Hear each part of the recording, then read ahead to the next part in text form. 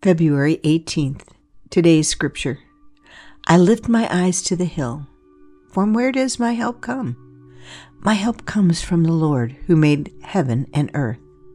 Psalm 121 verses 1 and 2, the English Standard Version. Today's guide. When preparing for today, think about the following. It is in the quiet moments that we can hear His still, small voice. Food for thought. Life can throw us for a loop, and it's easy to get caught up in the wave of emotions that come with trauma, loss, and grief. No matter what season of life you're in, today's psalm reminds us to keep our eyes on the Lord who created heaven and earth. Pause and think about that. And I mean really think about that. He made heaven and earth and thought of you. He has made provision for you to be with Him one day in heaven, thousands of years ago on a cross. He cares for you and believes in you. Yet we give up so quickly when He doesn't answer our prayers the way we want. Have faith in Him to provide whatever it is you need, not at the moment you want it, but at the moment you need it and in the way you need it.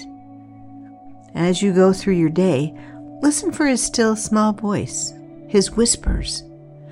The more you lean into Him, the easier it is to hear Him. The easier it is to see through even our trials and tribulations. He has made provision. Put your faith in Him and keep looking to Him for guidance. Even when times seem tough, He will be there to give you strength and courage. God's love is never ending and unconditional. Have faith and trust that He has a plan for your life that will bring purpose, joy, peace, and comfort.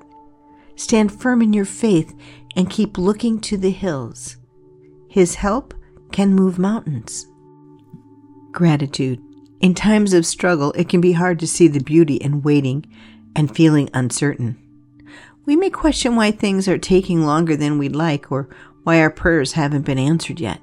Gratitude can sometimes seem far away during these moments. It is still possible to cultivate a heart of gratitude even when the answers don't come as quickly as we would like.